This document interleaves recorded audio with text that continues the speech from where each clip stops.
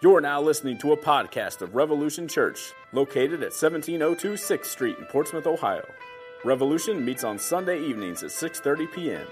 For more information, visit www.revolutionchurchohio.com or check out our Facebook page. How you doing, Revolution Church? All right then. What's up, man? I'm glad you guys could all be here. I see some people that I've never seen here before, a couple people. My name's Dave. I'm the teaching pastor here. It's nice to see you. I see a couple people we haven't seen in a while. I'm glad you guys are here as well. So if you don't know what we're doing, this evening we'll be continuing our series called Bible Stories, subtitled Christ in the Old Testament. And what we're doing is we're looking at the most famous stories in the Old Testament and seeing how that they point us to Jesus Christ. Jesus himself said in the Gospel of Luke, and the author of Hebrews says the same thing, that the whole Old Testament points to Jesus, and everything in it was just a type and shadow of the one who was to come. So Jesus is the fulfillment. He's the better version of everything that we see in the Old Testament, and it was all pointing to him. So that being said, I want to level with you a little bit. This sermon series has been the hardest one that I've ever done in 3.5 years because, let's face it, a lot of the times Christians, we tend to ignore the Old Testament and focus solely on the New Testament. And granted, we live by the New Testament, but 2 Timothy 3:16 says that all Scripture was given to us by God, inspired by God, breathed out by Him, that we might learn from it. But we stupidly tend to neglect the Old Testament. So this has been a really hard one. And this week, I honestly found myself like on my face before God, begging Him to give me a sermon because I thought that I was going to stand up in front of you guys this evening and have literally nothing to say out of Exodus this evening. I was scared to death all week. That being said, I did finally, thank God, get it written yesterday. This has been probably the hardest sermon that I've written in like 2 years. It's probably been the hardest time I've ever had in the last couple of years. And I don't know if it was my own spiritual dullness, because there's nothing wrong with the Bible, there's nothing wrong with God, there's a lot wrong with me, and there's a lot wrong with you. So I don't know if it was my own spiritual dullness or my own mental dullness, I don't know what it was. If it was some kind of spiritual attack from Satan trying to keep me from preaching on this subject, we definitely believe in the spiritual things that the Bible talks about. Could have been that. I don't know why I couldn't get a sermon out, but that being said, I am convinced that this sermon must be important. Right? If it was a truth that I had a hard time mining out, then it's probably a truth that we have neglected to think about as a church. Or if it was some kind of spiritual attack from Satan, then definitely we need to hear this for certain. So please be attentive, because I think there's something that someone here, I know I needed to hear a good bit of this stuff. This is very convicting stuff we're going to be looking at. But anyway, this evening we're going to be looking in Exodus chapter 32, verses 1 through 14. What we're looking at is the Golden Calf incident. Right? I didn't know what else to call it. It sounds like a really crappy subtitle for a book, doesn't it? It is terrible. The Golden Calf incident of Exodus. And what we're going to do this evening is we're going to consider the idolatry of the people of Israel in their worship of the golden calf.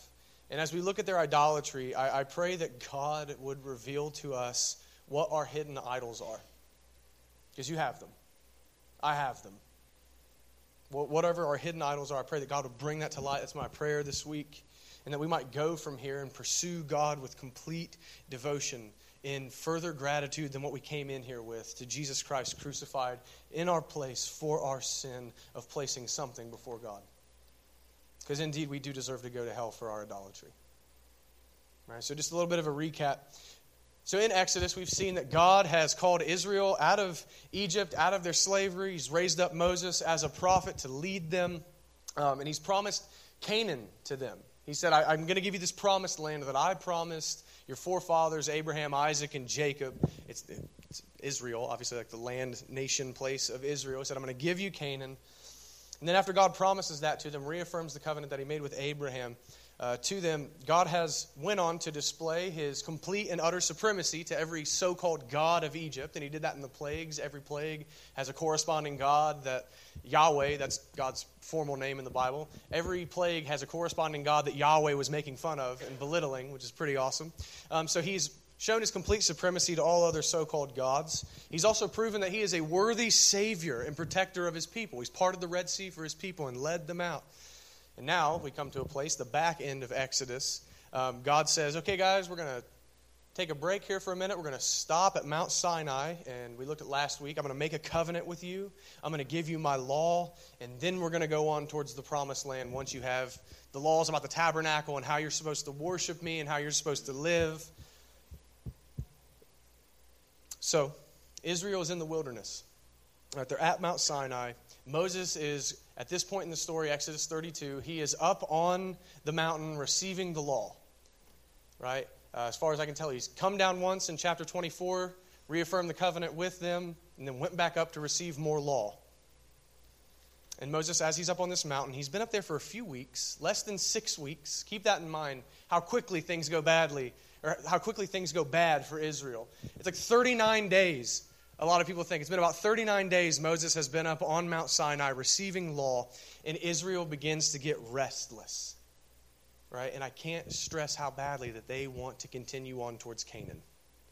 Right? They just got out of slavery. They want Canaan really, really, really, really badly. Keep that in your mind. They want to go to Canaan, and this text is going to show us just how badly. So I'm going to pray, and then we're going to get going. Father, please send your Holy Spirit to reveal to us our sin and our idolatry.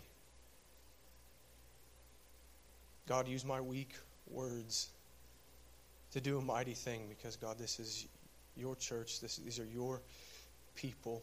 It's going to be an act of God that's going to do anything for us. So, God, please do something mighty. Point us to Christ. In Jesus' name, amen. All right, so Exodus 32, verses 1 through 6. We're going to start there, and then we're going to jump off into something else.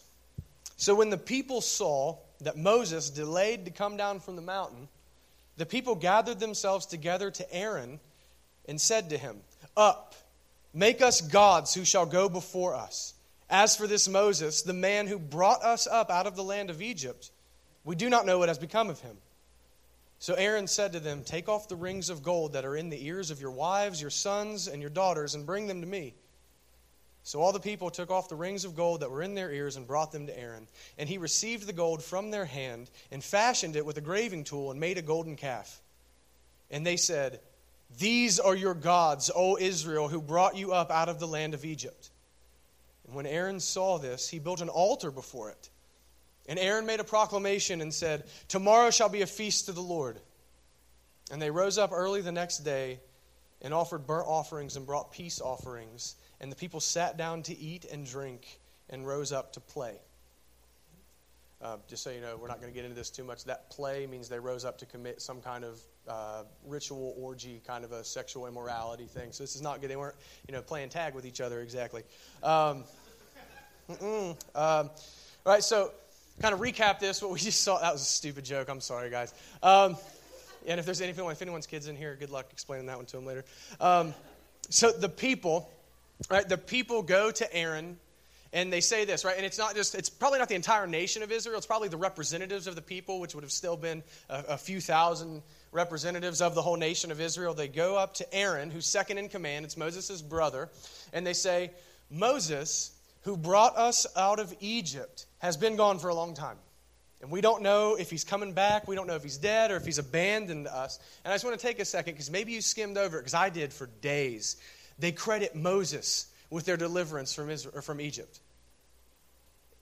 It's always been Yahweh, right? The Lord. The Lord has brought us out of Egypt. The Lord has done a great thing for us. And now they say, "Moses, who brought us up out of Egypt." So they credit Moses and not God for their freedom.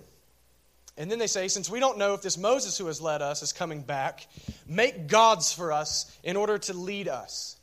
Right? The text actually says, "Make gods to go before us." Right? Now, the Lord has been told to go before Israel in a pillar of cloud and a pillar of fire, and he's leading them. Right? So essentially what they're saying in some translations, not the one that we use, but some translations say, "Make us gods to lead us." So just taking those two things, right? Considering that they have discredited the true God for their freedom, and now they are asking for a new God to lead them, to go before them. I think it's a fair thing to assume that Israel has gone apostate. They have turned from the living God to go their own way and pursue their own things. They've turned their back on him entirely. Now, what God are they now wanting to follow? We're not entirely sure. Acts chapter 7, verses 39 through 40. It's part of the martyrdom of Stephen, the first Christian martyr. As they're getting ready to stone Stephen, he's giving a short history of the nation of Israel. And in chapter 7, verses 39 and 40, he says that whenever the people went up to Aaron to ask for gods, he said, in their heart, they turned towards Egypt. Right? So I think that they're turning back towards one of the gods of Egypt, is what they have in mind. Some scholars think that this is the Egyptian god Apis. That's the bull god of Egypt, which is also a pun, a bull god, because it's not God. And this is see, some of you got that. It's cool. But this is this may be Apis, the bull god of Egypt. He's the god of fertility and power. We're not sure. We're not sure what god they had in mind whenever they did this. But regardless of what god they turned to, they have turned away from the one true God, and they have turned towards a false one, which is a straight-up violation of the first two commandments. Have no gods before me. Literally, no gods in front of my face, right? No gods before my face, and make for yourselves no idols. And they just 8 chapters earlier said, whatever that Yahweh tells us to do, we'll do it. And then they go break the first 2 things that he tells them to do. Out of the 10 commandments, the first 2 things. Right, so they've gone apostate, they're wanting another God to lead them. Why? That's my question, right? So I don't just want to read the Bible like a newspaper. I want to know, okay, so they did that, but why did they do it? And I'll be straight with you. I'm inferring a little bit here, right? And I just want to be honest with you. This is what I can gather. They want to go on to Canaan. They want to go to Canaan. They're impatient for Moses to return with the law, right? The text, verse 1 says Moses delayed in coming down, so they think that Moses is taking too long. And then they retort and say, we want new gods to lead us. Lead them where? Well, Yahweh has been taking them towards Canaan. So I think that that's where they're wanting led to, and they're wanting something to take them where they want to go. Canaan is the most important thing to these Israelites. The land that God had promised them is the most important thing to them. God himself is not important to them. Canaan is, the land is. If God were the most important thing in their lives, they would have waited for his law. They would have waited for Moses to come down and tell them, this is what Yahweh has said. And furthermore, if Moses had died, or Moses had abandoned them, they would have waited for Yahweh to raise up another prophet. If they really wanted God, they would have waited on him. But they prove that they don't. I think Israel was absolutely convinced that Canaan was going to complete them. I really do. I think that they thought that getting this land, going to this place, was going to give them supreme joy, that they were going to finally have an identity as a nation with an actual physical place to stay, and that it was going to give them fulfillment above all things to inherit this land. That was their main driver. That was their biggest desire. So they acted accordingly, right? They pursued the thing that they desired the most. That's what human beings do, by the way. Like whenever we sin, in that moment, we're saying, I desire this sin over obedience to God. We always pursue our greatest desire, and their desire was to be led to Canaan. And what's sad is they missed the point that you can see if you'll read the book of Exodus, that it was God's presence with them in the land that was going to give them joy and fulfillment. And all of the deep yearnings of their heart, it was the presence of God with them, dwelling with them in the tabernacle. But they were convinced in and of themselves that it was the land that was going to fulfill them. So they desired Canaan over the God who made Canaan. Think about how ludicrous that is for a second. They desired the land over the God who spoke the land into existence. They wanted the gift more than they wanted the giver.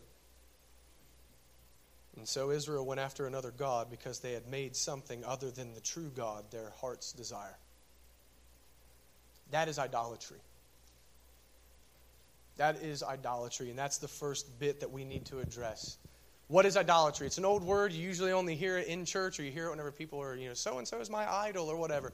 What is idolatry? I hunted around, found a pretty good answer in the Heidelberg Catechism. It's question 95.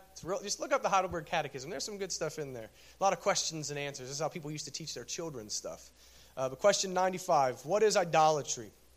Idolatry is having or inventing something in which to put our trust instead of, or in addition to, the only true God who has revealed himself in his word. pretty good definition. I can't really do a whole lot better than that. It's trusting something other than God or in addition to God for salvation, for your joy, for your fulfillment, for your identity, for the completion of who you are as a person. It's trusting in something other than God for that. Tim Keller puts it a little bit more simply, a little bit more in modern terms. He has a book called Counterfeit Gods. You guys should go check that out. It's very good. Keller said this: it's making something, even a good thing, the ultimate thing in your life. That is idolatry. Something that is not God, even a good thing, or even something like family or ministry, or pursuing a job, right? It can be a good thing. It doesn't just have to be, porn or booze or something like that. It can be a good thing, and that thing become your God. So whatever the ultimate thing, and here's how this works out. Here's why that thing becomes your God, that ultimate thing. Because whatever the ultimate person or thing is in your life, you will ascribe ultimate worth to. And that's what worship is the ascribing of worth to something. So you will put ultimate worth on this thing or person that is not God, and then you will pursue it completely. And that thing becomes your God, your functional God, or your functional Savior, some people call it. So whatever our passion is, whatever we throw ourselves completely into is indeed our God. So an idol can literally be anything but God, even the things that God can give us. Some people make heaven into an idol where they just want to go to heaven to be with their dead relatives and they don't really want to go there to be in the presence of God. It can even be something that God gives, if it's not God himself. So everyone has idols. Like everybody has idols. Or, probably everyone has idols, but everyone for certain has potential idols in their lives. Everyone at least has potential items. And they're probably hidden to you, right? Because I doubt you have like a statue of a cow in your living room or something like that. It's not usually that noticeable, a little bit harder to see. So what I want to do, I kind of didn't know what to do at this point because I could give you myriad examples of idolatry and still probably not hit everyone in this room. Right? And it'd be almost like an exercise in futility. So what I want to do is I want to pose some questions to you guys. Full disclosure, stole them from a pastor named Mark Driscoll. Stole them from an old sermon from this guy. I want to pose some questions to you guys that may help you identify potential idols in your life and see them for what they actually are. And hear me. You can look at these 9 questions that I'm going to ask you and lie to yourself. Because I did when I read them. First time I read them. Oh, God, it's God, it's God. And no. This is going to take you being very honest with yourself. Search your heart. Humble yourselves before God. Because God already knows what's in your heart. You can't trick him. So be honest with yourself as you answer these questions to yourself. Trying to find out what a potential idol in your life is. Question 1. What are you most afraid of? What's your biggest fear? Is it losing your health? Is it dying alone? The death of a spouse? Is your greatest fear the loss of a child? Losing friends for some reason? Losing money? What's your biggest fear? 2, what do you long for? Why do you get up in the morning? What drives you? What drives your decisions? What do you long for? 3, where do you run to for comfort? This is a big one. When you have had a bad day, what do you go to? Do you go to alcohol? Do you go to food? Do you go to pornography? Do you go to some individual, like some person? Do you go to bed to try to sleep away the bad day? What do you go to for comfort? 4, what do you complain about the most?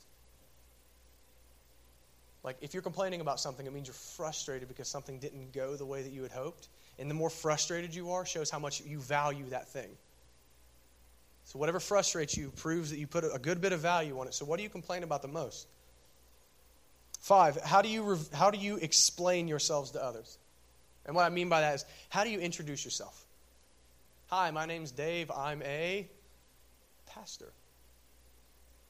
That could be an idol. Maybe not, but that could be an idol. I know that's ministry, I found out this week, tends to be an idol for me. Well, how do you introduce yourself to people? That may reveal what you really think your identity is. Instead of, if you're a Christian, being a child of God who bought you with the blood of his Son. How do you identify yourself? Number 6, what has caused you to be angry at God? This is deep. What has made you angry with God in the past? The fact that you don't have children, the fact that you lost a job, the fact that you're however old and still single, that someone slandered your reputation and now people think less of you. When's the last time you were angry with God and said, why would you do this? 7, what do you want more than anything? Right? Think like genie in a bottle scenario, right? You can have anything you want, period. It's yours right now. Is it to know God more? Is it to be used by God? Is it to become more like Christ? What is it? Is it not that? Genie in a bottle moment. 8, what do you make the biggest sacrifices for? Right? What do you give your time to? What do you put your money into? What do you put all of your energy into? Big one for me, where does your thought life drift to? Like in the middle of, like you wake up, what do you immediately think about? Right? You're driving down the road. Where does your mind drift towards? What are you thinking about all the time? Is it business? Is it, I don't know. What do you treasure the most? Number 9, what do you treasure the most? The one person or thing that if taken away would ruin your life. What do you treasure more than anything? Sum all that up with this. Whatever drives you, right? Whatever causes you to make the decisions that you do and makes you orient your life a certain way, whatever drives you, whatever makes you the happiest, or whatever you're convinced is going to make you the happiest, whatever gives you your identity as a person, that is your God. That is your God. For the Israelites, the desire of Canaan, right, and the wealth and prosperity and comfort that they thought would come with it, that was their God.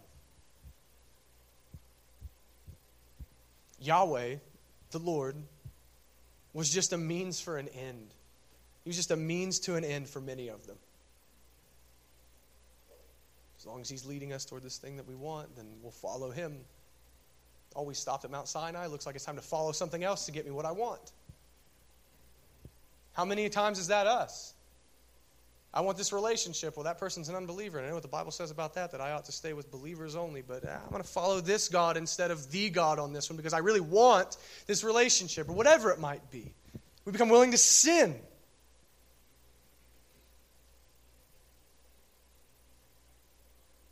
The golden calf wasn't really their God. Again, the calf was just a means to an end. They thought that this god Apis or whoever it was going to lead them to what they wanted. And that made me think of this, and this wasn't my own thought. It struck me. They were using God, at least in the beginning, I would argue many of them, not all of them, because there were some who didn't participate in this idolatry, but many of them, I think, were just using the Lord God as a means to an end.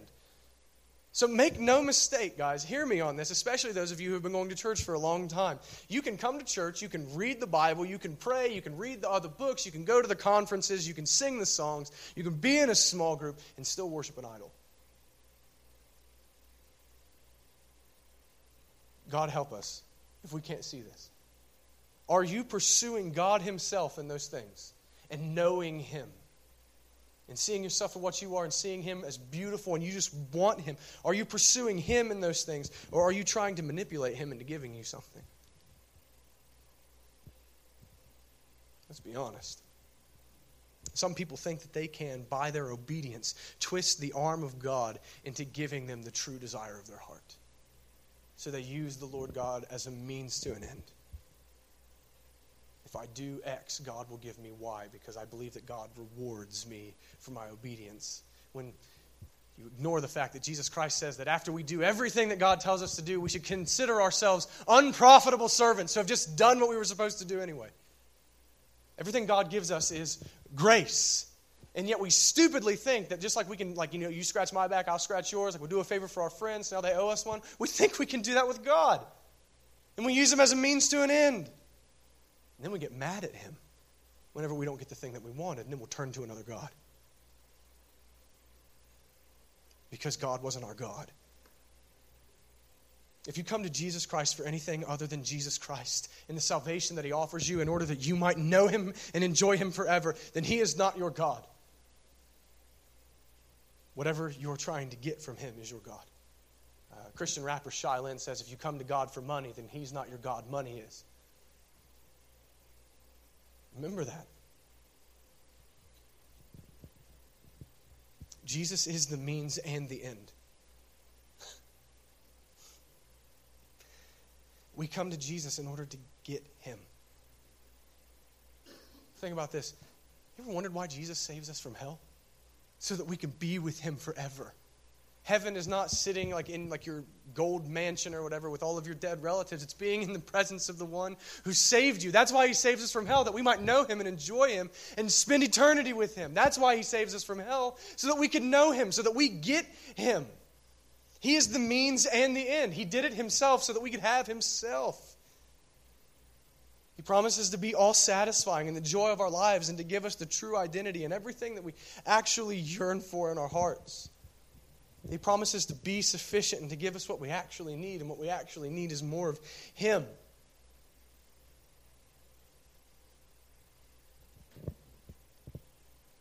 So now that we've considered idolatry for a minute, and we've identified potential idols in our hearts, the next question that the text is going to answer for us is, what does God think about idolatry then?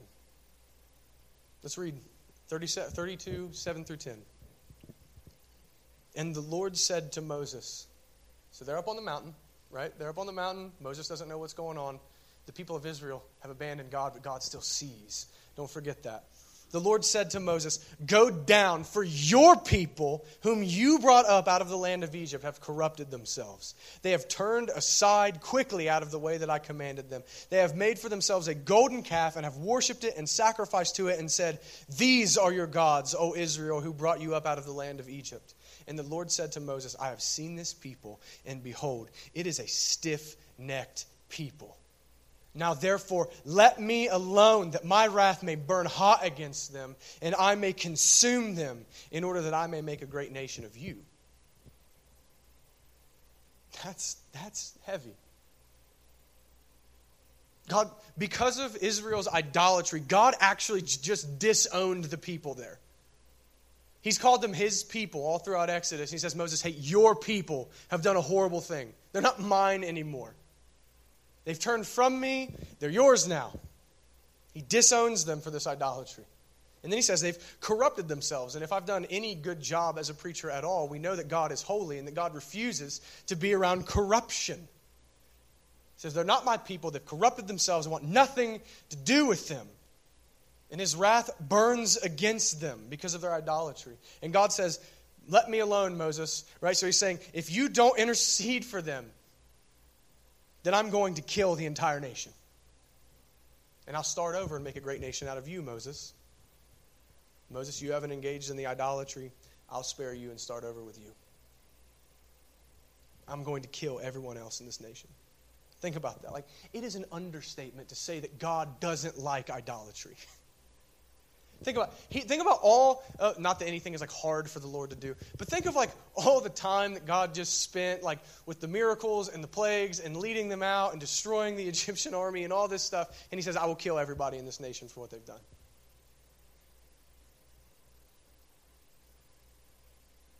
Clearly, God hates idolatry. It's not just a mere displeasure. He hates it. But why does he hate it so much?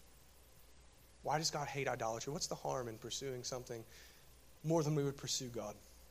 I got two reasons, I think. One, God hates idolatry because he loves us. And that sounds really strange. But I think God hates idolatry because he loves us. The Bible tells us all over that idols are worthless. They can't save. They can't hear. They can't do anything for the people. They won't satisfy. And then conversely, the Bible tells us over and over again, like ad infinitum, like God satisfies. God is the true like thing that can give us what we're looking for. I don't know how to say it.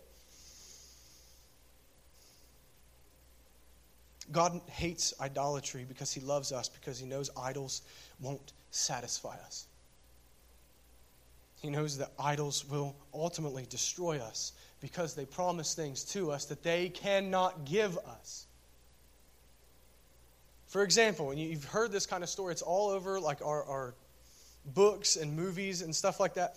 The guy who spends his whole life chasing his dream job and chasing after wealth, and then he gets older and he has the nice stuff and he has the nice clothes and he has the nice car and he's got the big bank account that he wants, and then he thinks to himself, there must be more. This is not what I thought it would be. Some of the most miserable people that we know of are the richest people that we know of. Because that God couldn't satisfy them. Or another example, and I've done this. You pursue that relationship until you finally get it. You want that girl or you want that guy and you want them more than you want to breathe and you're willing to sin in order to please them or whatever. And you think that this person is going to give me value. This person is going to complete me and give me a real identity, and I'm going to experience love that knows no bounds and knows no end, right? Like Jerry Maguire, you complete me, right? I think it's Jerry Maguire. That's probably out of my element on this one. And we think that this person is going to complete me and give me everything that I wanted. And then what does that person do? They let you down. They disappoint you. They sin against you. They might cheat on you, whatever. They hurt you in some way, and you find out real quick and in a hard way, this relationship is not what I thought it would be. Or you can have a great relationship and then find out, man, this still isn't as satisfying as I thought it would be. You get married, and you find out, man, this isn't what I thought it would be. Not that marriage is bad or anything. The stuff that we idolize will always leave us wanting more. J.D. Rockefeller, right? The richest, like history says, he was the richest man alive at that point. One of the richest men of all time. I think he was worth like $356 billion or something like that, I read. Right? Like Bill Gates rich, like Bill Gates money. And this guy, he's legit the richest man in the world at this time. Someone went up to him and said, Mr. Rockefeller, you have everything. What are you after in life? And he said, just a little more. A man worth $356 billion says, I just want a little bit more. Which is kind of funny. Like, we laugh at that. We're like, oh, he's being a smart aleck. But he actually lived his life as if he just wanted a little bit more. He kept trying to make more. He kept doing more to make more money. And it wasn't enough for him.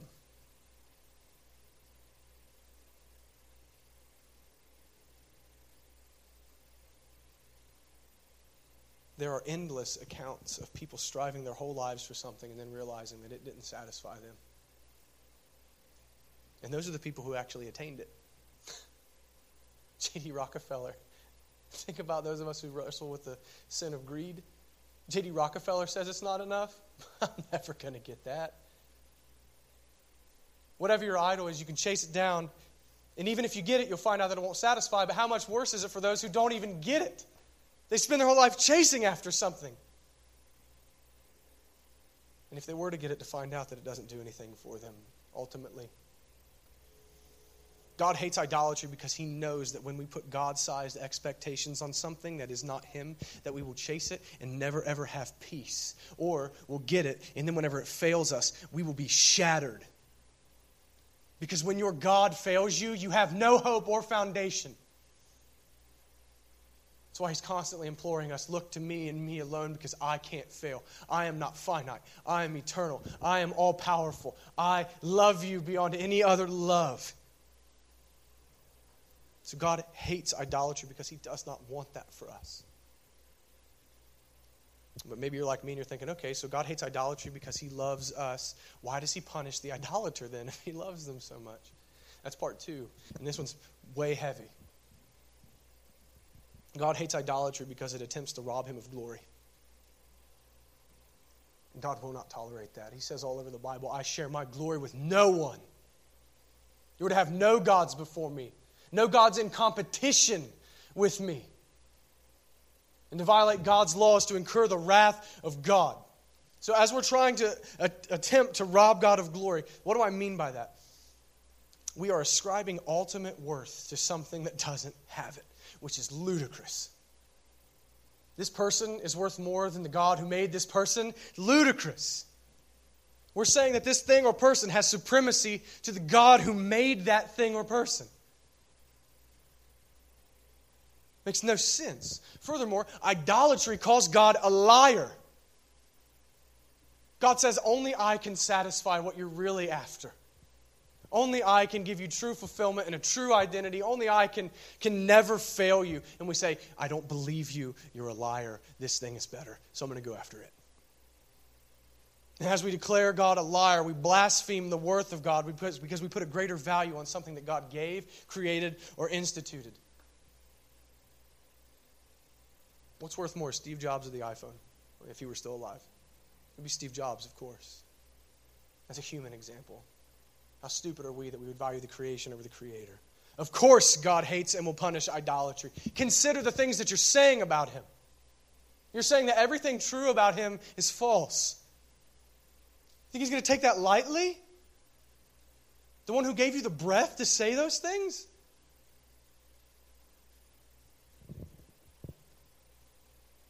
We deserve to go to hell for our idolatry. I asked someone earlier today, have you ever really considered that? That we actually deserve to burn in hell for our idolatry? Or do we tend to just look at it as like, yeah, I got a couple of things that I might pursue more than God. I don't know. I need to work on that a little bit, maybe.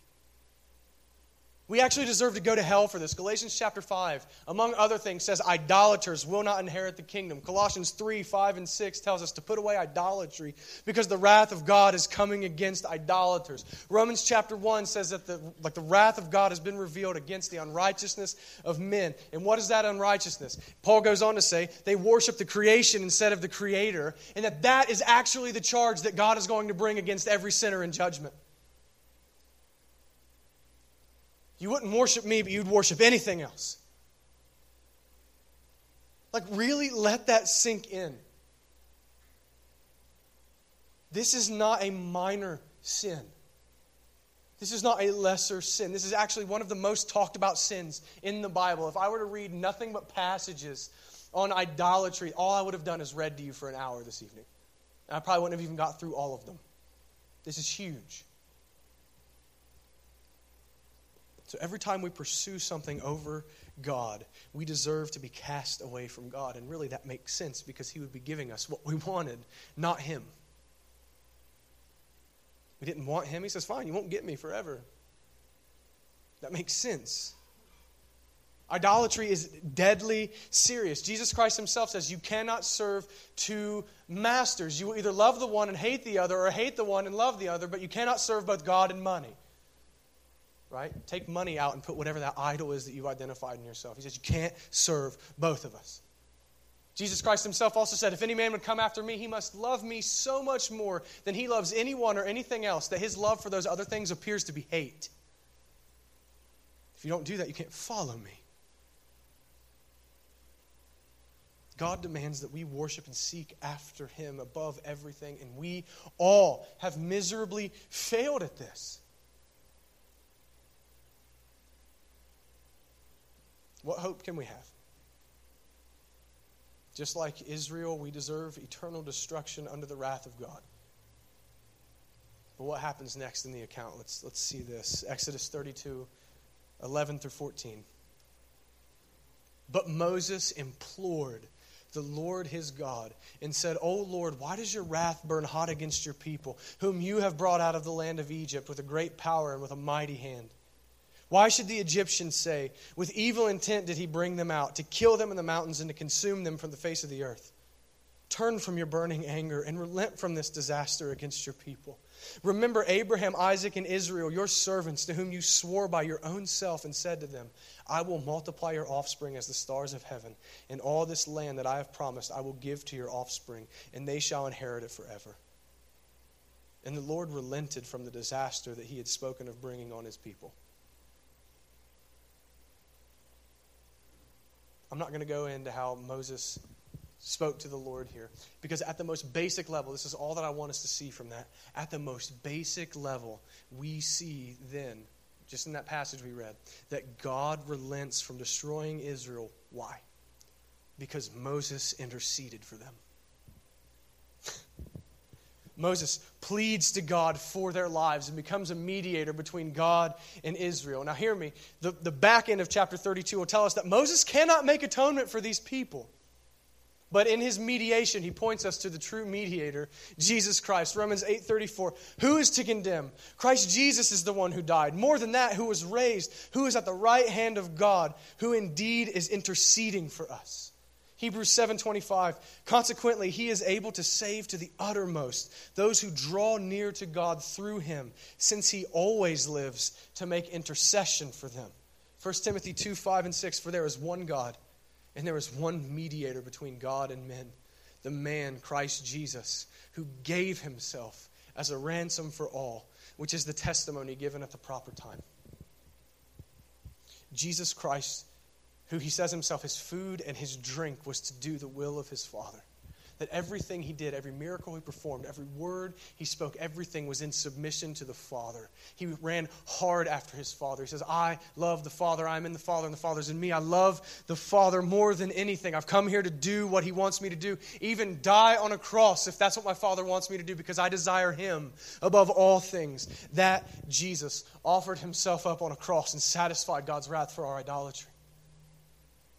That's amazing. And now for those of us who trust in Christ, the Bible we just read, Jesus stands before God's throne pleading mercy for us whenever we sin. Just like Moses did for Israel. 1 John chapter 2 says, my little children, I am writing these things to you so that you may not sin. But if anyone does sin, that's idolatry. If anyone does sin, we have an advocate with the Father, Jesus Christ the righteous. He is the propitiation for our sins, and not for ours only, but also for the sins of the whole world. My favorite word in the Bible, propitiation. Jesus Christ satisfied God's wrath for all who would believe. The wrath for idolatry that we deserve. And he is now our advocate before the God that we've sinned against. Advocate's like a lawyer. Mediator stands between. Christ as our advocate is literally our only hope to avoid the penalty that we deserve. Because only Christ can stand before God on our behalf. Because he is the only one that has never sinned, unlike us. It's like Moses didn't commit the idolatry. He stood on behalf of the people. In the same way, Christ is the only one who can rightfully stand before God and plead mercy for us. And we have no hope but in his mediation. So we must run to Christ, confessing our sins and wanting rid of the vain idols and desiring Jesus as our only Lord, our only God, and our only Savior. Outside of this only mediator between God and man, we have no hope. He must stand on our behalf, or we will perish for our idolatry.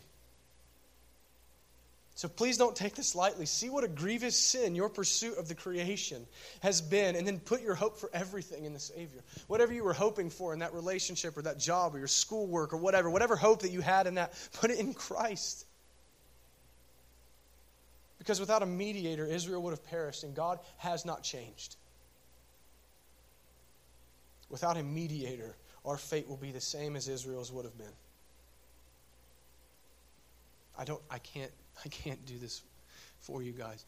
Can you see how much that you need Jesus? We commit idolatry too much to ever think that we could go without him. I'm talking to Christians and non-believers. Same. Do you see how much that you need him? Our desires often run from God.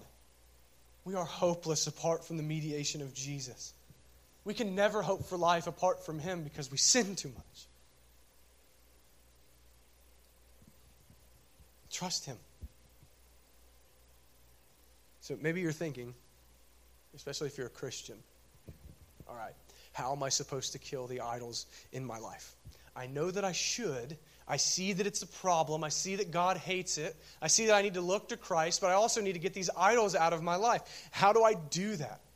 That's the practical question for certain. The answer is not to focus on desiring the idol less. This is really counterintuitive.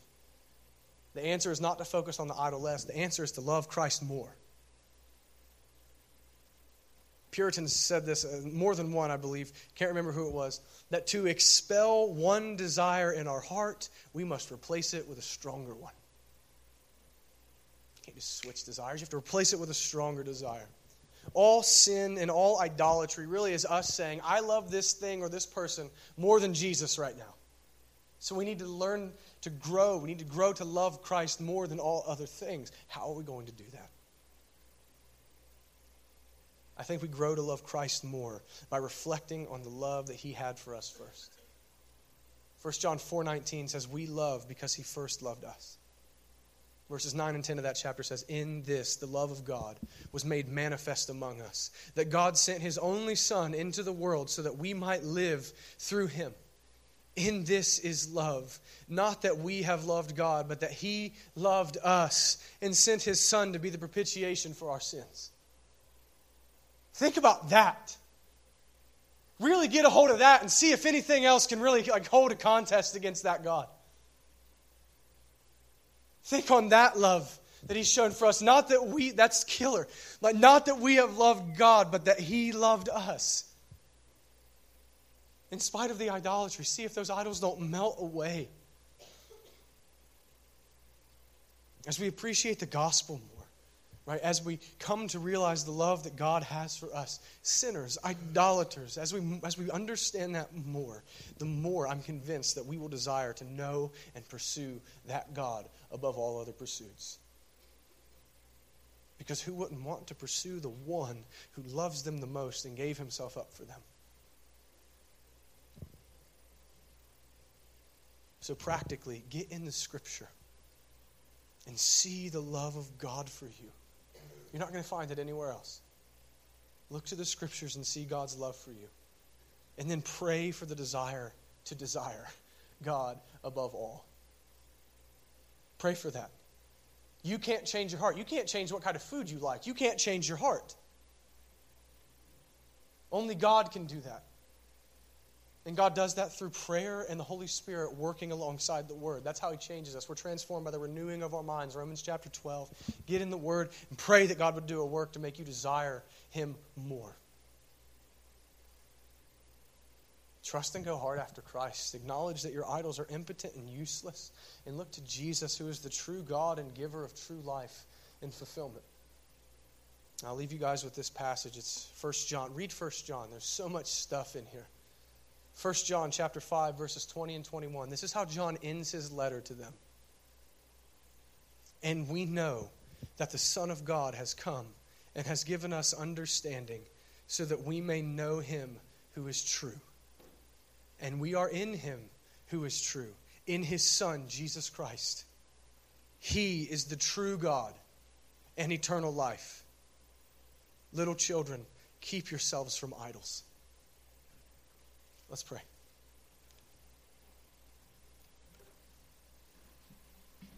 Father, thank you for being a God who gives us the perfect mediator and the perfect one who intercedes on our behalf. Apart from Christ, we have no hope, and yet you offer Christ to us freely, saying, just turn from our idolatry and turn to Jesus. Trust him. That Christ has been perfect on our behalf, that Christ has satisfied your wrath on our behalf. Father, help us to focus on the love that you've given us in Christ and be driven away from our idols and towards you. God, let every false hope that we have melt compared to the hope that we have in you. God, help us to actually grasp the gospel. God, make it not just a list of things for us to check off that we believe in our head, but God, let it be something that consumes our soul. Protect us from our own hearts. Protect us from our idolatry. God, above all things, thank you for saving us through Christ, the propitiation for our sins. In Jesus' name, amen.